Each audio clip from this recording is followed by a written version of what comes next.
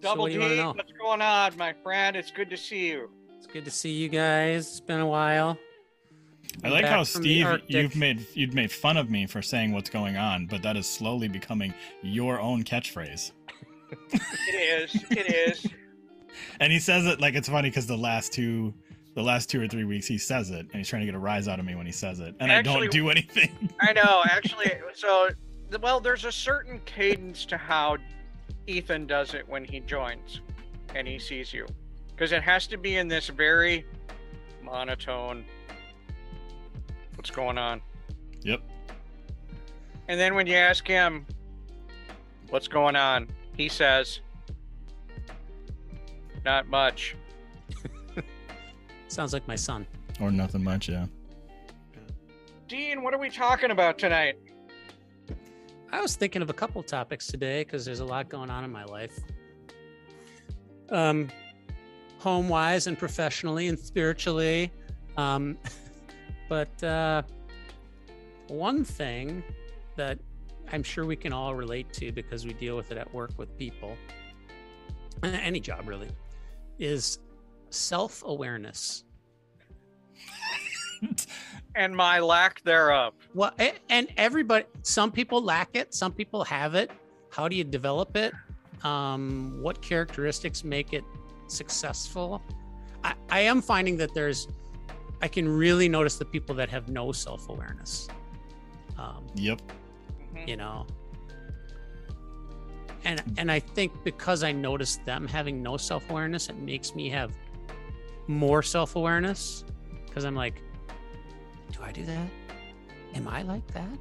Do I come off that way to people? You know what I mean? That's kind of the way I think. So that's, I don't know. That's just, it's a topic I thought would be interesting to discuss. Like, what do you guys, how often do you run into people that have good or bad self-awareness?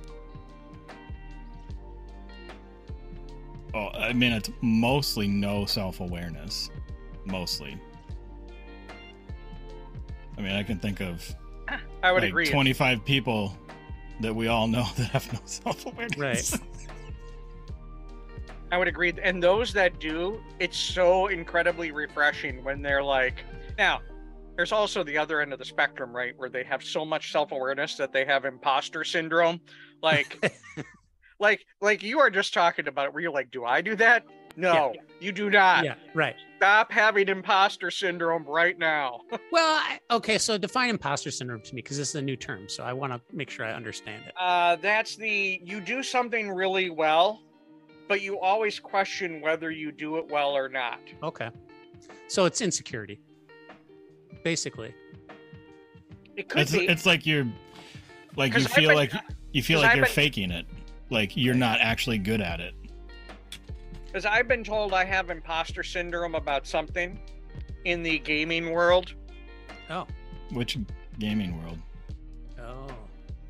DMing? Is that Shameless what you- self-plug. In DMing, I was always asking my group of players, hey, how are things going? I was always asking for feedback. You know, I don't know how this is going. And one guy was just like, dude, you have imposter syndrome. You know, you're worried too much about this. And I think you worry about it sometimes, Dean, where sometimes you have asked me, and I think you did that this week. Yeah. Where you were like, man, I don't know if I'm going to get fired for this or not. And about an email, and I go back and I read the email because I hadn't seen it yet. And I read the email and it's like perfectly crafted. It's like, hey, you know, how are we going to The one today? this? Yeah. It was Oh, so yeah, but okay, so maybe that's okay. So now that's I'm glad you brought that up because sometimes I think like that when I said I'm going to get fired for this, yeah, I was joking, you know.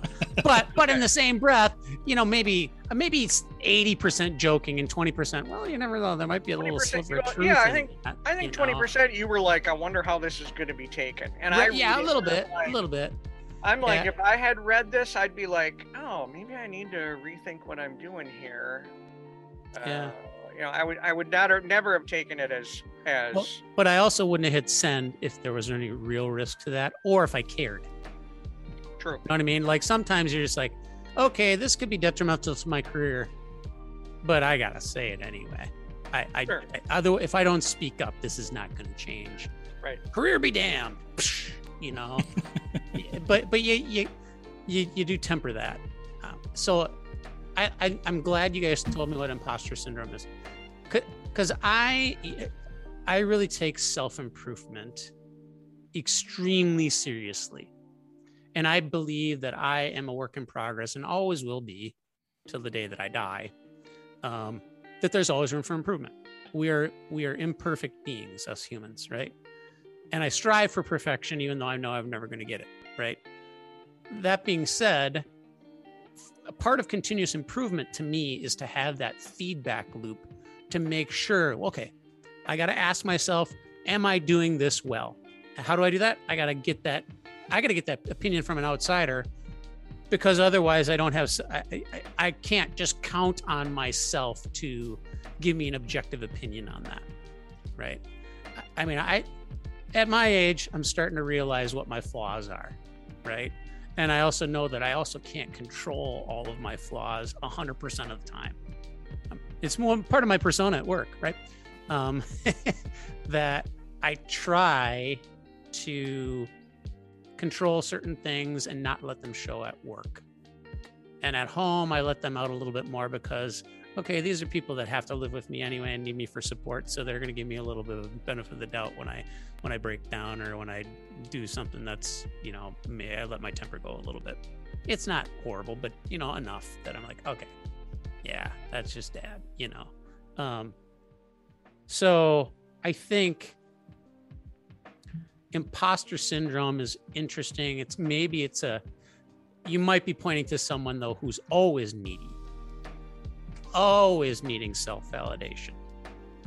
And there's that fine line between, hey, I want feedback so I can improve, and God, you have no self-confidence whatsoever, or you're trolling for compliments all the time. You know, you got to find that balance in there.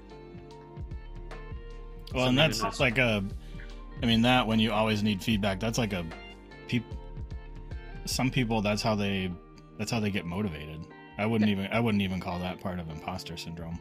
Okay. Because I've known a couple people that were like that. And then it's funny to watch, like, people who motivate employees that way or other people that way, right, and do it. It's wild, right? Because it's like an addiction to both of them. Yeah. Right. So self-awareness is more. It's less about asking for feedback and more like being. To me, it's like recognizing how you may come across to other people, right, or definitely, you know, was I this way? Like, can I see how somebody would have taken this the wrong way? Something like that. Right. Because we've talked about this before, Steve and I, about self-awareness, and it's just like, can you just imagine thinking that you're batting 1,000 for like 2 decades? Like, that's, to me, people who have no self-awareness, that's what they are. They're just like, I am crushing it every single day, year after year after year. I can't imagine thinking that. Right. I think people that are hypocrites, when you can notice their hypocrisy, lack self-awareness. You know, I mean, there's people that we know that, you know, they'll say one thing out of one side of their mouth and then go do that exact same thing that they say is the wrong thing to do. And then that's just a pointer to me that hypocrisy there just shows, okay, you don't have self-awareness. You don't. That's a good distinction that you draw out there, Ethan, though, is that self-awareness is really about the self. The feedback loop might help build your self-awareness, but it's not the self-awareness itself, right? Yeah, you either have self-awareness or you don't, right? And maybe there's some things you're not sure on, but you build that probably through some feedback, through trusted sources, of course. You know, there's certain people I'm not going to go say, hey, did I do that right? And then there's other people I can say, hey, what did I come across this way? And I trust them to give me an honest answer, because I know they're not going to sugarcoat it to me and say, oh no, you were great. You know, and in the background they're saying, God, that was horrible. That was a train wreck. You know, it's people that I trust to give me an honest opinion and some criticism constructively. I think self-awareness, like, that's what allows you to take criticism and do something with it, and actually like hear and see. Because that's the other thing. I think these people that don't have self-awareness, they just suffer from paradigm paralysis, and their paradigm just happens to be that they're awesome, and they can't physically see or hear any information, you know, that says otherwise, is what it is. So even if you give them criticism, what's really funny is when they criticize themselves, but they don't even know. Like they have so little self-awareness that they'll say something and it's like, yeah, that was like really a dig on you. I was talking to someone this week about self-awareness. Somebody who is extremely self-aware, who is it wasn't you, however, it is somebody that I would use a term that you often use, which is a servant leader. This is somebody who is a servant leader. Like, hey, I'm in this role to play this function because I think I do it well and I can help my team. Okay? And I was making the comment that is very rare in America middle management. I think servant leaders are rare. And for a number of reasons. One, I theorize that many people who are servant leaders don't like to be in middle management because it tends to be an area where they are not among people that are like them. Because many people that gravitate into middle management, and right now I'm having middle managers everywhere going, what am I? But a lot of middle managers get there because they want to be upwardly mobile. They want the management position and they want to dictate things because they think they know everything. And they tell people what to do and they're very, very comfortable in that role and they love it and it's great. Hey, I get to tell people what to do and I'm in this position of power. But they have absolutely no self-awareness that sometimes they're very destructive. Oh, they never know that. Right. They don't have the self-awareness. They don't know. And I was telling this person, I said, many people lack in management lack self-awareness. And I'm not saying that's the only demographic. It's just, that's where I see it a lot. And I said, and you can't train self-awareness. And this person's response was classic. This person said, that sort of is counterintuitive that you would need training for self-awareness, right? I don't think you can train that. Okay, that's a great question, because I was going to ask that. Do you think that it's something that you're born with or that you learn? I think it's something that you can learn. Can you learn it from anyone else? It depends. That's the whole education quandary, which is, are you in the mind space or the head space to be able to learn something? I think it's sort of like, I think I've talked about this before.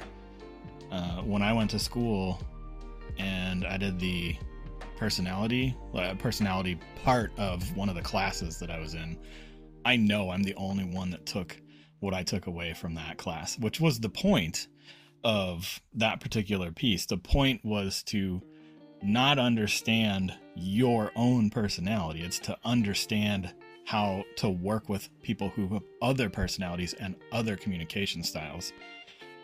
There were 20 of us. We all went through the same coursework. I know I'm the only one that took that away because I was the only one that was wanting to do that. I was the only one that was paying attention. So, and that's been one of the things about, teaching professionals is, you guys have been through Scrum certifications and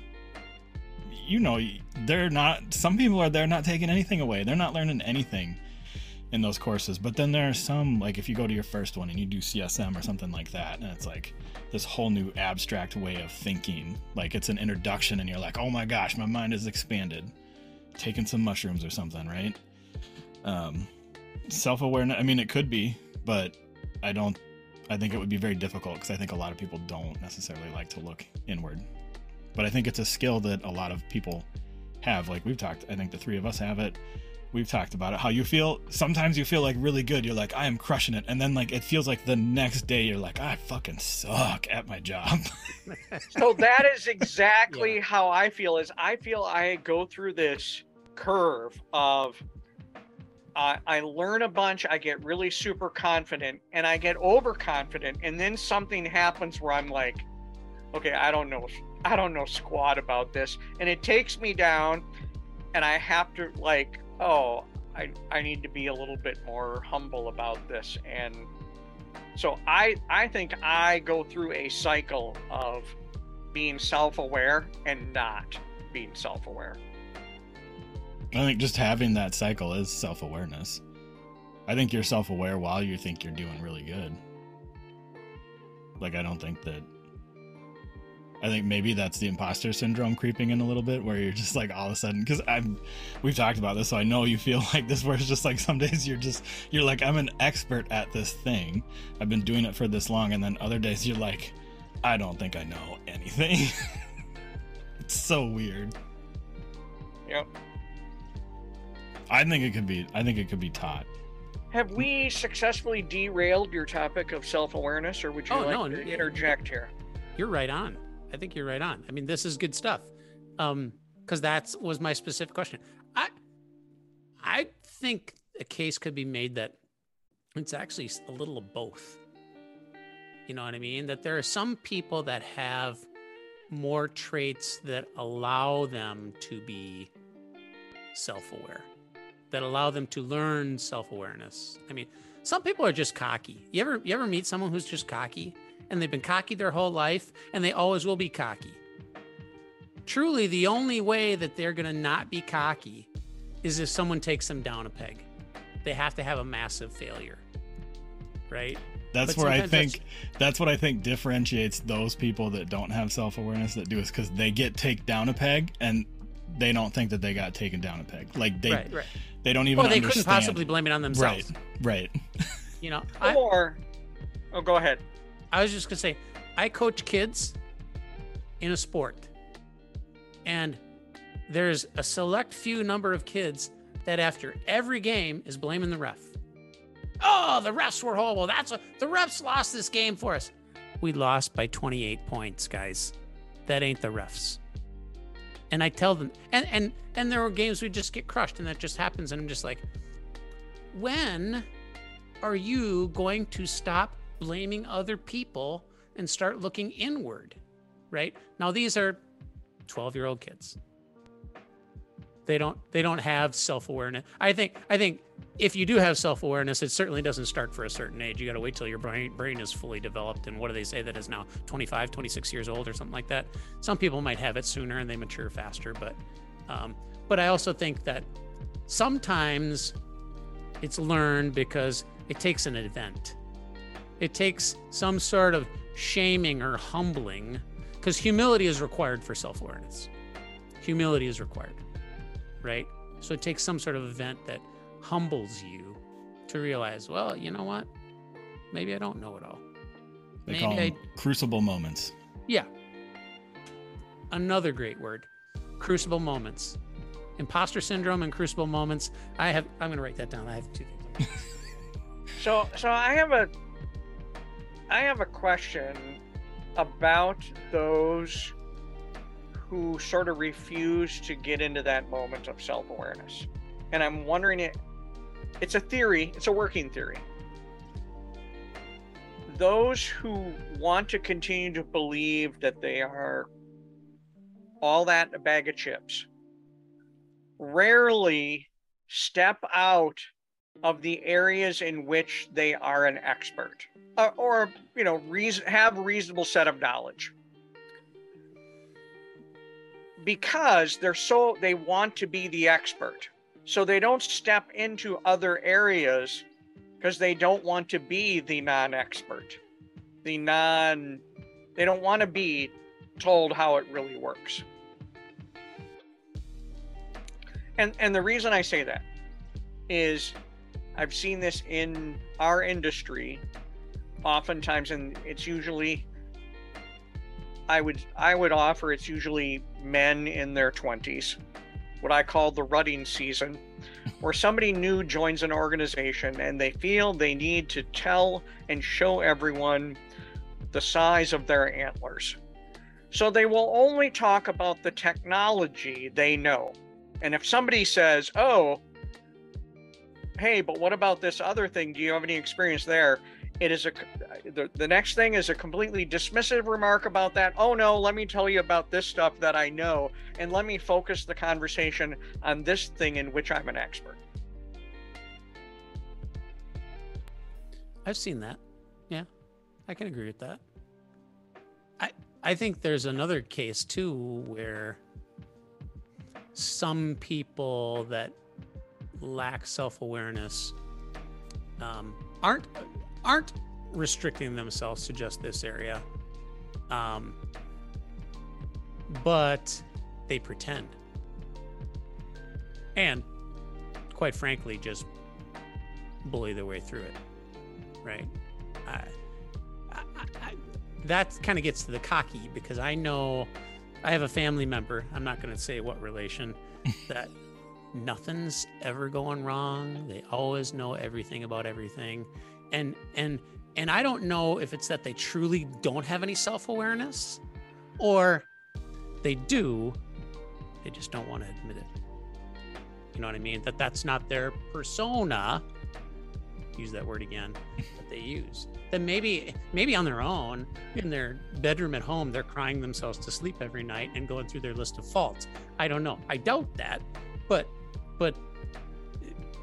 on the surface, they look like everything's going perfectly and they're in charge and they are expert at everything. I think those are fewer than what you're talking about, though, Steve. I think I've seen more people like what you're talking about, where it's they stay in their lane, but they poo-poo anything that's outside of their lane. At least that's my experience. I see with our space specifically, so not like our industry, but our space specifically, because of the pragmatic way that you train those, I'm gonna air quote skills, because they are skills, but a lot of these dopes don't get it and they're not actually doing anything. They think that they know. So and this is like for our stuff specifically, so they know the rules, but they don't understand the foundation. They don't understand the principles, to use it like the actual word. They don't understand how these processes came about, because they don't and so then they don't know what to do when it breaks, but they think that they know what to do. And so in my experience, which is why I've walked away from using like real specific terminology, is because all they want to do is like quibble about terminology, and I'm like, I don't you can call it whatever you want. We're talking about the same thing. I don't care. But it is irritating to kind of get into it with them. I've worked with people that are on, we talked about teams the last 2 weeks, and I'm just killing Steve with my doubling down on the whole team thing sucks, but there are people that are on the team that are a threat to the team because of that. And it's like they have no self-awareness, that they have no clue that what they're talking about is wrong. They think that they need to do, I'm not sure, they think they need to do everything. They think they know everything, even though they don't. So that begs the question, what are the benefits of self-awareness? And what are the repercussions of the lack thereof? I think the repercussions are not for you. The repercussions are for everybody else. Because like you don't even know, since you don't know that you suck, like there's no skin off your back. But everybody else suffers. So the place that we were all at together, there's one particular person who was that middle layer who had no self-awareness about anything and made poor decisions all the time and blew everything up and made everybody's life miserable all the time. But they were not bothered by anything. And those of us that have self-awareness, we don't put up with that stuff. or we do put up with it and just suffer through it. Because you see it and you go, oh my gosh, I can't believe this is happening. What? But you have no power over it because you can't train anybody to have it. Or I know exactly what you're talking about. But I think everybody suffers around that. But what are the benefits if you do have it? Like, what would be if somebody doesn't have it and you said, hey, I don't know if you've noticed this. Let's say you were trying to train somebody. I'm playing devil's advocate here because I don't think it's trainable, but what if you did? How would you encourage someone to be more self-aware? What would be the carrot?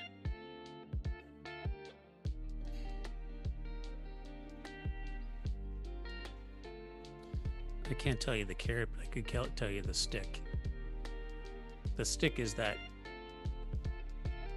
we have to put you someplace where you're less harm to a team, like you're on a different team or you're on support or something like that. I think in today's world where teams are becoming more and more important and highly functioning teams at that, I mean, there were days where people would you'd be given a task and you'd just go do, and you'd come back and bring it back, you know, a generation ago, maybe even in more recent history.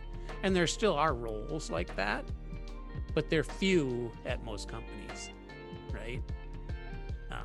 I can think of one person at our current client, Steve, that we often have to test their own stuff because no one else knows how to do it.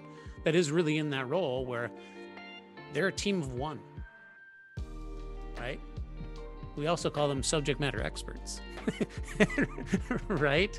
You can have a perfectly functioning career doing that. It's just that means whenever there's a team aspect to it, you're left out. And not everybody wants that. And let's be honest, there are some people that are curmudgeonly and really have no business being on a team because they're not a team player, right? Mm-hmm. But that means that you have pigeonholed yourself and you're not going to get growth opportunities, right?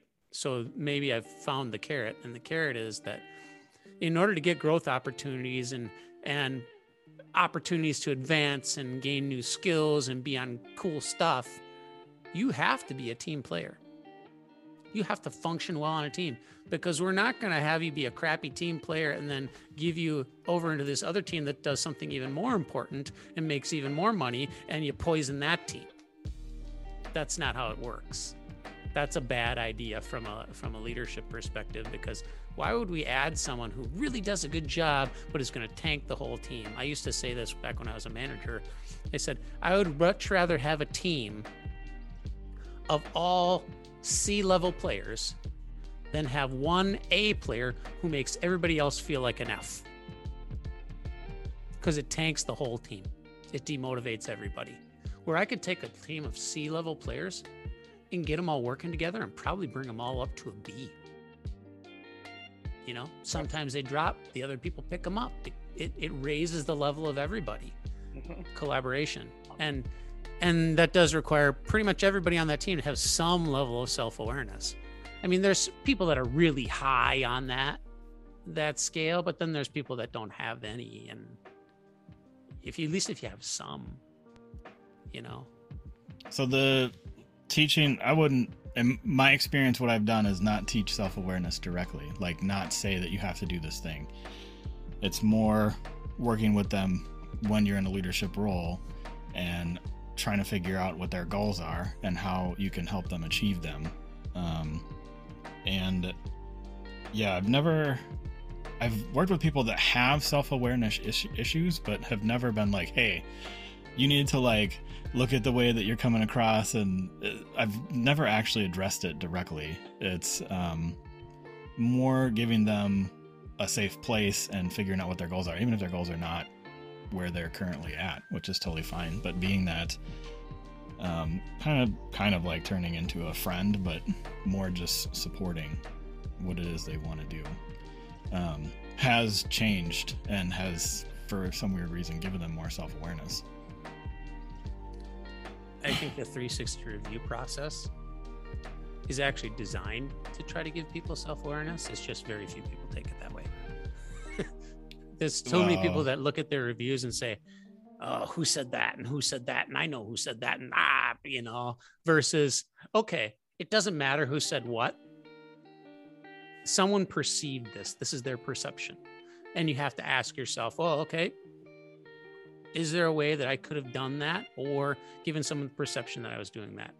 If I do a little self-inventory and say, nah, that was a misinterpretation and I don't do this, and this is someone with an axe to grind, then I'll do that. But if I'm honest with myself and say, okay, well, this is something maybe I could work on, I'm probably giving someone a misperception. That's my self-awareness. But that's the end of the 360 review process, right? That should be the outcome for the person that's getting reviewed. Problem is, a lot of managers don't want to give anybody negative feedback, and people don't want to leave negative feedback, even if it's worded as constructively as possible. People get offended. Well, so like you have self-awareness, so that's what you do with that information, right? It's like, I'm sure I do the same thing. Right. Steve, I'm sure you do the same thing. Like, I purposely ask for people that I know maybe don't get along with me to see what their feedback is, to be like, are they really out there in left field? Like, or do they have something constructive that like I can maybe change? And yeah, if you get something that's negative, like you have to evaluate, and usually not like right away. It's like usually a long period of time that you think about that and try and figure out. The other point that you made about taking someone that's crappy and putting them somewhere out, and they shouldn't do that, but that's exactly what they do. That's exactly how it works. Like, you mean in another team? Yeah, that's it. Like, and I think maybe Steve, we talked about this maybe 2 weeks ago, where it's like, I've been at places where they're like, well, these two people work really well together, let's split them up, and then by osmosis they will make everybody better. And I'm like, whoa, have you ever thought that maybe they only work well together because they're together, and if you break it up it's all going to fall apart? And they're like, oh no. I'm like, I would recommend you don't change anything. Yeah, they're thinking it works like a Breck commercial, and yeah, they tell two friends and they tell two friends, and so on and so on. Right. Yep. Yeah. We're gonna multiply the goodness. No. You're breaking up the Beatles is what you're doing. Yeah. Yeah, and what's interesting about that is the people who come up with that decision, like, I don't know what they know about, like, they know nothing about people. Nothing. And they shouldn't be in a position of managing people if they come up with that as the idea. They would be better off by if they're trying to grow talent and grow great teams, by putting people on with that team and then cycling them off. You know what I mean? Yep. Hey, learn how to do it. Yeah. Mentorship. How you're supposed to act. Yep. Yep. And Steve, you mentioned team factory. You mentioned earlier about you seeing a lot of people, at least in our industry, who are in that middle management space that are atrocious. That is not limited to our industry. That is like a trend right now for some reason, which is blowing my mind, because it's just, they're like the most toxic, uneducated, unqualified people that they have put, and they're using tactics that millennials and Gen Z do not put up with. Like, they use the manipulation, and it's really funny. So I'm a millennial and I'm over all that stuff, so I'm not going to put up with that crap anymore. And that's what I teach my kids who are Gen Z and Gen A. They're not going to put up with it. So my kid they come home and tell me what's going on. I'm like, this is what they're doing, and this is how you combat that, right? You put everything back on them. They're like, well, they made us sign that. I'm like, don't sign it. What are they going to do? Write you up? I would love to see that write up. Well, they said it's because of this reason. Prove it. Show me where. Show me the documentation that says before you say anything. It blows my mind. I think there's a reason why they do that. I have a friend with an experience kind of like that. He's a little older than his middle managers. It's at a company that obviously shall not be named, but they're getting that direction from upper management. So upper management puts people in at the middle management level that they can control and manipulate. They might not be the most skilled people at that level that are really functioning outside of that level. So you can hold their feet to the fire and make them do what you want them to do, because they don't really have the skills to go anywhere else. And they're beholden to you. They're your ally. promote them beyond their competence, and then now you have an ally for life as long as they're in that position. Yeah, that's it. That's exactly what it is it's toxic leadership that are putting these douchebags in place. Yeah. So this is my favorite thing about how toxic this particular place is, which is not a place that I'm at, but it was one of these middle managers openly saying to employees, "We can treat you like garbage because we pay you more than minimum wage." Like, said out loud. And I'm like, are you serious? Like, I'm like, I don't think I've ever met anybody that has that little skill who's in any kind of manager role. Wow. Blows my mind. But then the other thing is, that's why there's been this shift in professionals to say leadership rather than management, which to me has devalued the word leadership entirely because of that. Also, you like servant leadership. I cringe at that. I know that you guys are using it correctly, but it's like that word is like 10 years played out. Hey, sorry. If you go to dictionary.com, pal, the definitions are played out in about 30 seconds, man. So what you're saying is we need to pivot away from that term? Yeah, pivot.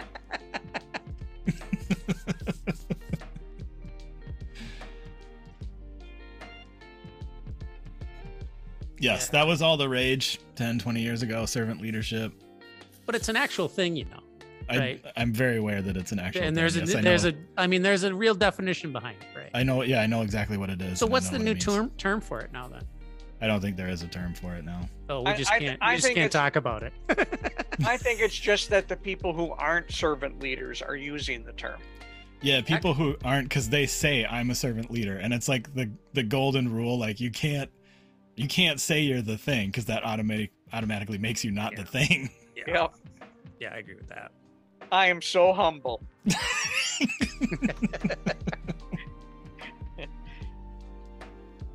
Is that a skit or something? I feel like that's a skit. Or we've talked about that at least once before. I'm the most humble. I'm the most humble person. That's giving me 45 vibes. I gotta stop. That might be what I'm thinking of. So why do you think they've drifted away from just using the term management and gone to leadership? Because I think management is kind of like a derogatory. It's like an unskilled, unprofessional, supervisor. Like negative connotations to it. Yeah, I think so. It's like used car salesman or car salesman. Like, people for a long time they didn't want to be called that because it was bad. But there are people are avoiding terms because of the way the wind is blowing currently. I just didn't know if it was like, hey, well, I'm not really management. I'm higher up than that. Because management is technically a role, and maybe a VP. Are they really management? No, I'm not managing people anymore. I'm on strategy, that type of thing too, that's beneath them to say that. And I think maybe the thing that bothers me about the overuse of leadership is that it's still within that formal hierarchy. Like that's the only time it's ever used. Unless you're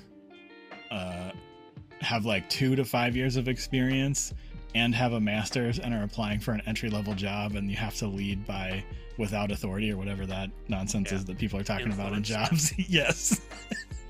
Yeah, that's out of PM school. Straight out of PM school. PM school. Yeah, that's how I call it. Yeah, I remember that. It was the biggest downer you ever heard. Get a lead based on influence, not on authority. Oh, okay.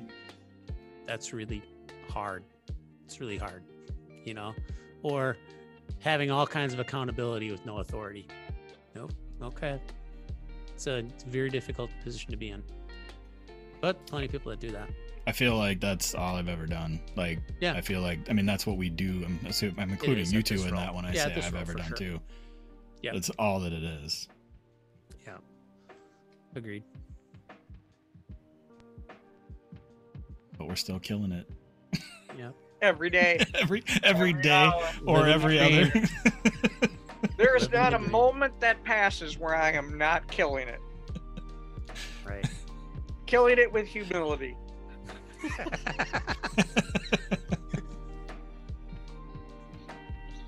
So what else about self-awareness? I'm trying to think. There was another point I had. I asked my question.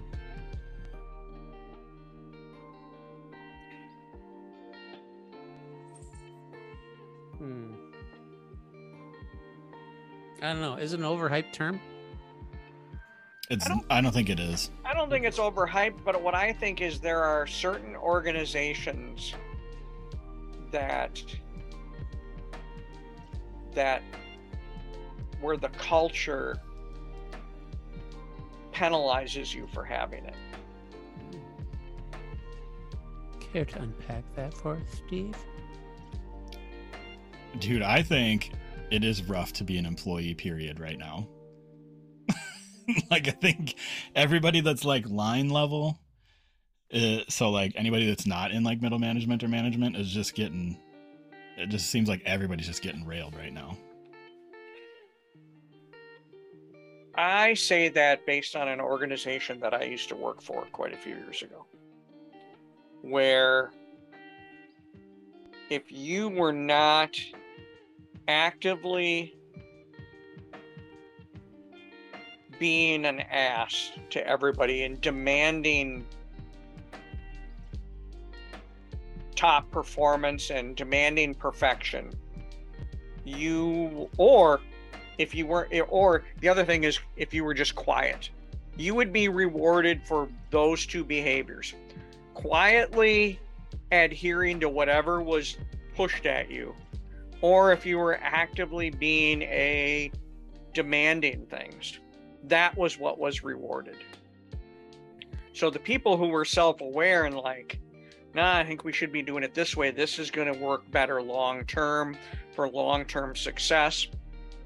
No, that was a recipe for you to be miserable and to be demoted and to be put in a corner.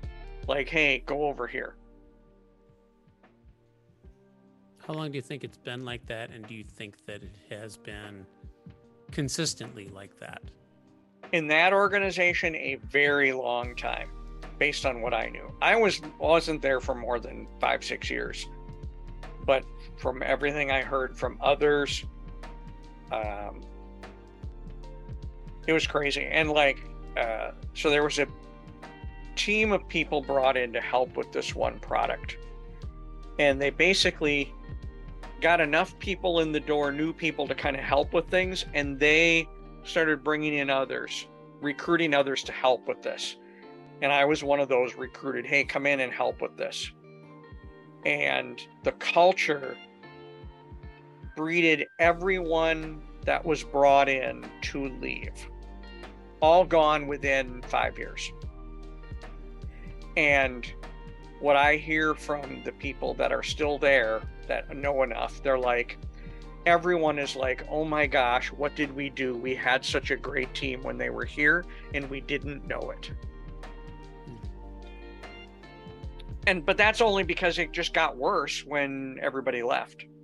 I was just going to say, it's actually amazing that they recognize that. I feel like most places, they wouldn't even recognize that things were good.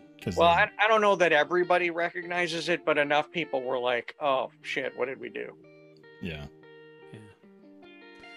I was just wondering, because my naive mind tends to think that when economic times are good and the market is bad for employees, the treatment gets worse just because they can, right?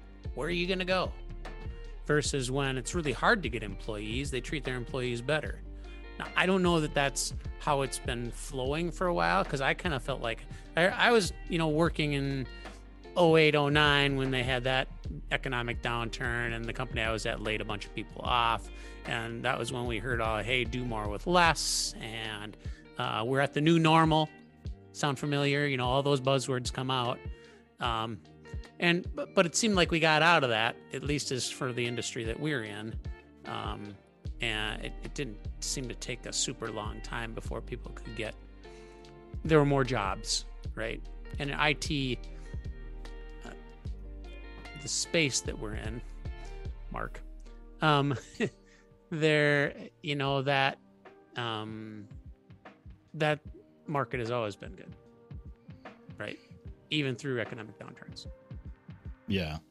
I think what we've seen is because I've lived, that one's the only one I lived through. I assume you guys may have lived through some other ones. I can't remember when the big ones were before that, but back in 1944. Yeah, like 08 to 11 or whatever. It's it's funny because it's like, millennials that are 5 years younger than me didn't experience that. Like, so, and that's where, like I went through that. We have, the three of us have, because we had to deal with that where there are no jobs. Like, that's exactly what happens. Yeah. This whole idea that you stay at a place forever is because that's what it was. That's not the case anymore. But now I think we're seeing, I think for a little while, maybe people were treated better. And maybe like at the, when the Great Resignation was taking place, I think maybe people were being treated better. But now what I think's happening is there are so many jobs that they're just not filling them, and they're just making people do the work anyway. And they're lowering salaries. So now what I've heard, it's crazy. I've heard that, millennials and Gen Z with master's degrees, being offered like $40K for like an entry level role when they have like 5 years of experience. Like, it's insane what some of these employers are doing. It seems like there's maybe even certain industries where they do that. They're just like, yeah, we're not going to backfill it. And they don't care. Like, they don't care if there's one person that can do three people's job and then they leave, because they may not backfill that person at all. Even though people would like to think, well, they're going to have to hire three people to backfill me. And if they would have just paid me the salary that I asked for, they would have gotten a better deal than having to hire three people to do the job that I was doing. I don't necessarily know that's happening all the time, though. Well, maybe what my question was more about, is it cyclical or is this really evolution? It's going to continue to change in that direction. Hey, treat your employees poorer. We're going to automate stuff, or we're just going to plain not do it, or we're going to have people do more. And if they get burned out, they get burned out. Let them go. It's a revolution, not evolution. I don't know. Well, let's see here. Evolution stronger. That's what Riker said, right? This is evolution, not revolution, and no force in the universe can stop evolution. Is that what it was? That's the one where they crash landed on the one where all the women were big and all the men were small. And there was like this like there was this We're this at like Next shuttle. Generation Yes. now? Oh Yeah, my god, that was shuttle, I didn't even catch that. The shuttle had crash landed on the planet where the men were big, and like the ladies that were in charge of the planet were like ready to flip on what was going on with the misogyny and the patriarchy and everything, and they were like losing their minds. And at the end, they were gonna kill a dude or whatever. And Riker had, it's one of my favorite lines that he ever said. I was hoping Steve was going to be right there with it, because he has before. I know, and I'm thinking about it. I just had imposter syndrome about the fact that I don't remember this episode. I pride myself on my TNG expertise, and right now you have brought me down a peg, and I now have an incredible amount of self-awareness about the fact my theory is. Go ahead. I don't know everything about TNG. My theory is that Steve's whole TNG expertise is really just a persona. Could be. Way better than my persona, which is casual watcher. That's it. That's okay. But at least I caught the reference. It took me a while. Yeah. He's talking Riker, and I'm like, what? Oh, what? Yeah. And so I think I agree. Yeah, it's one of those two things. It feels like both, maybe. Definitely feels like a little bit of a revolution. I was watching somebody on TikTok, and they'd made the comment. They're like,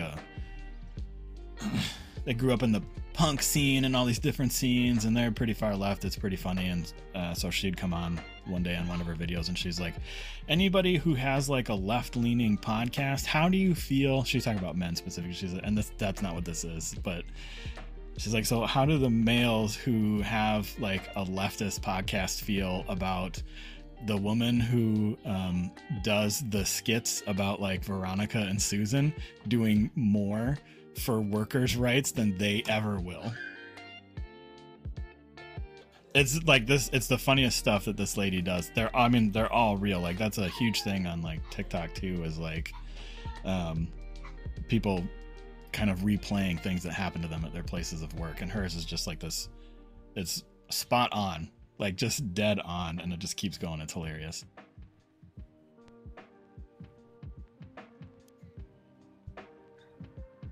That's bold to replay things that happen at your work. I don't know that I could necessarily do that without a certain amount of the veil. Yeah. They don't use names and stuff. I have seen instances where I think like people saw it. I have seen at least 2 instances where people were doing it about their current workplace and somebody saw it and then they got fired for it. Yeah. Which it's not like they were doing anything bad. They just, I don't know, the business, they're just being douches. Yeah, I think all you got to do is offend the right people, and it'll get back. Whether someone that if you're doing it about work, someone who knows you from your past or whatever, it'll get back. It's just got to tick off the right people. I'm with Steve. It's not a good idea. I need more of a veil. Oh, that's right. The camera's on. Oh, dang it. No, I don't know. I don't know whether it's evolution or revolution either, Ethan. I don't know for sure. I'm just trying to figure out if is it something that's, hey, it's just something we have to deal with the ebbs and flows, or wait a minute, this is as good as it's going to get. In fact, it's going to get worse. And I don't necessarily care for myself, because eventually I'm going to get out of this. Eventually, I feel like I got a lot of gas in the tank yet, but my kids, they're just starting this, you know.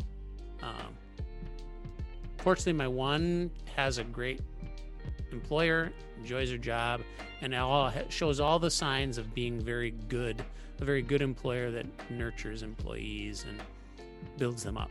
Great culture. The others are not in yet, so they don't know. I think that's what'll happen is like there will be places that they will only want to hire people like them, and those people are leaving the workforce year over year. Yeah. And so they will die. Like those places that are toxic and that want to behave, they will go away because no one will go work for them. Yep. Is what'll happen. Yeah, well, and that's been going on since the dawn of time too, hasn't it? I mean, there's always been improvements in the workplace, and the grass is always greener, and people are the one thing that works against companies like that is the attitude of the people that are working. You know, our parents' generation, you'd go work someplace and stay there forever. Yep. With our generation, company loyalty, let's be honest, it only exists to an extent, right? I mean, if I feel like I'm being abused, I'm confident enough in my skills that, you know, 401k and investment and stuff like that and seniority be darned, I'm going to go someplace else. Well, and that the younger like Gen Z and younger millennials, like there is no loyalty. Yeah. They have watched Gen X and the older millennials like get screwed by. There is no reason to be loyal. It doesn't benefit. Right. That's what they've seen. So yeah, they have no loyalty. Yeah. Well, I would argue that it's certain cases they've seen that. You know, it's not always that way. I think there are companies that do legitimately say this is an investment in our future. There's just fewer and farther between that they have those, right? Or they'll invest in their future up to a certain level, and then once you hit the glass ceiling, well, now there's nowhere to go, and you got to move out to move up if that's what you want to do. I also think that there's more people that are like maybe aren't as upwardly mobile. Maybe they don't care. You know, do I care if I want to get into leadership? Maybe not. And maybe that's something where you hit an age where you realize that. I mean, no, I that's had another a taste thing. of it, didn't like it, fine where I'm at. No, that's another thing that about them too is like they don't care. Yeah. It's they've seen, And there's one organization, this is a retail organization, and I think most of them are like this. So there's this really weird, you got your line people, and then you have like the supervisor, like supervisor lead, like middle management, and then you have like your salaried style team lead thing, and then maybe you have like one or two like directors, and then the store manager or whatever. And in between the line level and that like lead role, there's this unpaid promotion thing that exists that they do. So it's like they take people that they maybe want to promote, or in my opinion, they're manipulating them to do more work for no more money. They want to exploit. Yes, exactly. That's exactly right. So like when one of my kids was having that thing, I'm like, don't do that. I'm like, if they ask you to do more work, or they're asking you to do work that's somebody else's responsibility, they have to show you that you're going to get paid for and show you that that's in your job description. So it's not only have they figured that out themselves, but they're also being taught to not do that because we were burned by it. Yeah. So I think they don't care. Like, I think that they're going to be, they don't buy into capitalism as much because they've seen the damage that it can do. So I think that they're going to be much more fiscally responsible than any other generation before them. And I don't think they need as much. So their ambitions aren't, they just haven't seen, and we haven't seen the ROI. And I think they have not seen the ROI on it as well. And that's part of what the Great Resignation was, is people were like, wow, I'm working really hard and I don't care about this anymore. I care about these other things, and I can't do these other things while I'm still here. So I'm going to go do something else that takes up less of my time. I'd be very interested in the statistics on the Great Resignation, because I know it was a big number, but I also know a ton of people that just use it as a career change. I mean, and not even actually a job change, not necessarily a career change. Lateral move someplace else, you know, wasn't necessarily the whole deep thinking, I'm going to go get out of the rat race type of thing. I know a lot of people that just, hey, I'm going to go change jobs. Yeah, for sure. I think that was a big part of it. But I think there were a lot of people that were like reevaluated. I mean, it's everything that works. We talked about quiet quitting and how that's the wrong term and everything, but it's like, this all stems from that. It's like people reevaluated their priorities and they're like, well, this isn't a priority and I haven't seen a return on my investment in time. So I'm going to stop that and put my time where I want to be spending it. Yeah. Assuming they get to a job that they don't have to do the same. Yeah. because I know you're saying, hey, you point back to the job description. If you're like me and have actually read and written job descriptions, they're intentionally vague. And there's a little phrase in there that says, and other duties as requested. You know, that's used in there all the time. Yep. Most job descriptions, in my opinion, are junk. They rarely tell you exactly what you're going to be doing. And they're vague enough to loop in everything they want you to do anyway. Yeah. But I mean, if you push back, it's interesting because there's this influx of them trying to manipulate and exploit. And then when you push back and you don't respond to the fear mongering, because that's exactly what it is, it's fear mongering. And when you don't respond to that, they have no other tools because they're uneducated in how to deal with people and how to lead people, or even how to manage people, let's be fair, like, or supervise. They can't even do that. And so it all goes away. Like, I know of an example where, this is a place where you have to punch a clock. And so the standard operating procedure, SOP, for those that don't know, anything after 6 minutes is a violation, and you could be written up for anything after 6 minutes.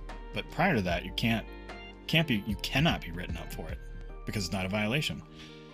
And so this particular person, it's like, a few times a week, like 2 or 3 minutes after the start of their scheduled shift or something. And their like lead person, the person that was above them that actually got paid money, was like, if you do it again, I'm going to write you up. And it's like, they did it again and they didn't get written up because they can't get written up for it because it's not a violation. Is that, so that violation thing, because I punched a clock at one point in time, but it's years ago. Who establishes that? Is that some universal rule someplace? It's or- a corporation, so that's at what's that company. Okay. yeah, that's what's great about Okay. like companies Yeah. is that they have they have to have guidelines for all Yeah. this stuff. Right. So like, yeah, their policy is like anything after 6 is a violation, you can get written up for it. But Right. so that means that anything before you can't get written up for it because it's not a Right. violation. Right. But then you got this dope who's in this role who doesn't even understand how their company works and is trying to fearmonger people. And they're like, well, I'm going to write you up because you're 2 minutes late. Doesn't research the actual bylaws. Yeah. And it's like, well, first of all, I was walking from my car to here, so F off. Nice. But then, so that happened and then it goes away. There's nothing else is said about it because, you know, they realized that there wasn't anything they could do about it and they got called on it.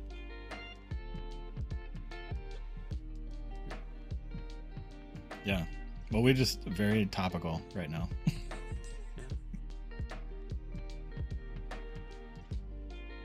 Do you have any other ideas for tonight?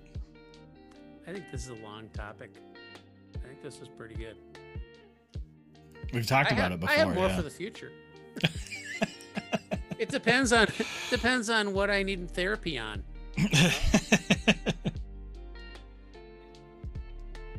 I'll just kick back on the couch and tell you about my life.